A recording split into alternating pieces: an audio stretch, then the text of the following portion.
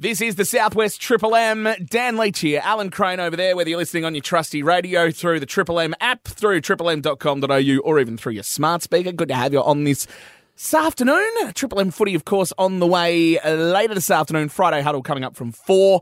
Tomorrow there's footy. And tomorrow there's local footy, which you're going to hear live here on Triple M. South Bunbury, Eaton Boomers, kicking off round 1 of the Dale Alcock Home Southwest Football League. And there just so happens to be a big milestone, which Alan Crane, about 3 weeks ago, messaged me and said, look, if we're doing this game, I'm going to be the happiest person alive because my mate is going to be reaching 200 games, and you have been excited about this for a long time. Oh, look, he is a terrific player. A little bit underrated before he started, but well and truly everyone knows who he is now. And I'm speaking, can I say Eaton Boomers legend? You can. I can. Eaton Boomers legend, Steve Jas. How are you, Jazzy? Hey, how you going? Good, mate. How was the build-up, buddy? Good? I know. The good thing is I can't edit that out because, of course, we're live. So I can't edit out the fact that you've said Eaton Boomers legend. But, 200 games, it's a very important milestone. It's a special milestone for any football. It doesn't matter what league you're in. Congratulations on getting there. How does it feel to finally get to 200 games and having to wait for such a long time to get there? Yeah, it has been a bit of a wait, actually. It's been a funny year, so we'll see that we get there first. But no, it's been really good. Hey, I've enjoyed it, and it's gone really quick, and definitely had some good times over the years. That's for sure. Your first 150 come pretty quickly, didn't it, Steve? Yeah, I think I reached 150 about 2013. So it's taken a while to get these last 50 up, but I've had a few years off here and there. So but that first sort of 100 and 150 came out real quick. Now, fair to say, Steve, when you first started with the Boomers, were struggling a bit. It must have been great to see how the Boomers progressed over your career. Sort of one of the highlights as well, I suppose. Like when we first started out, it was sort of a bit of a struggle, I think, probably both on and off the field, I suppose, for a bit there. So definitely to sort of stick around with a good sort of bunch of guys and build up for a little while with yourself as well, mate, and then obviously get to that first premiership, which was a real highlight. Yeah, can we talk about Coach Crane just for a tick? Because we've heard good stories, we've heard some awful stories about Coach Crane, but really... And don't forget, Steve, no. we're actually calling the footy on Saturday. Don't you interrupt, please. Alan Crane, as a coach, come on, lay it down. What was the scariest moment that you ever had with Alan Crane as coach? On the cordial after. I'm not sure he's got a scary bone in his body. Thank you, mate. Thank you. You'll keep. I can't really say much after that build-up at the start either, can I? No, that's it. That's a fair point. I'll pay that. Okay, fine. Now, Steve, the facilities have changed. Do the young blokes out there today have any idea, the old transportable where the old toilets used to overflow? And because they're fantastic facilities out there now. Yeah, really good. Probably not too many of the younger blokes probably would, I suppose. Obviously, every now and then a few of the older guys will chat and have a bit of a laugh about it. But, these guys are pretty lucky now to sort of have what we have. But, we did have sort of, they weren't the best facilities back then, I suppose. But I think the people we had around the club were really good. So it made it a good place anyway, I think. We definitely had a lot of fun, didn't we? We sure did, yeah.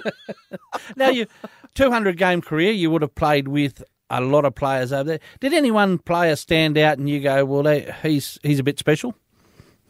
Oh, it's probably quite a few, I suppose. And just within the club themselves, obviously guys like Will Olsney, which became a good mate of mine, and we played quite a bit of footy together, along with Matt Buchanan as well. So to play with those guys quite a bit was a real highlight. And then, guys like Chris Addow as well, just really good players. And probably even Josh Bowie, I suppose, who's with us now as well. He's a really good player, but just a great guy around the club as well. So, I mean, I could go on for hours as well. There's just so many guys. But, definitely quite a few, that's for sure. Do you remember your first game of league footy? I do, mate. Yeah, it was 2004, I think it would have been. So, that's a long time ago, Steve. It was, yeah. We had Shorty Daniels was coach back then. So, it was my first year at the club and started off playing Colts, and then sort of towards the back end of the year, got a few league games. So, it was good, quite intimidating. I think everybody seemed a lot bigger back then as well. So he was a pretty intimidating coach. But, it was good fun. Actually, he was a bit funny when he got the head tilt. You knew you were in a bit of trouble, didn't you? Yeah, no, he was good. He was really I guess he had that fine line of sort of knowing when to put the foot down and when to sort of give you a little pump up as well. So, it was good. Good start. Did you start on the ground?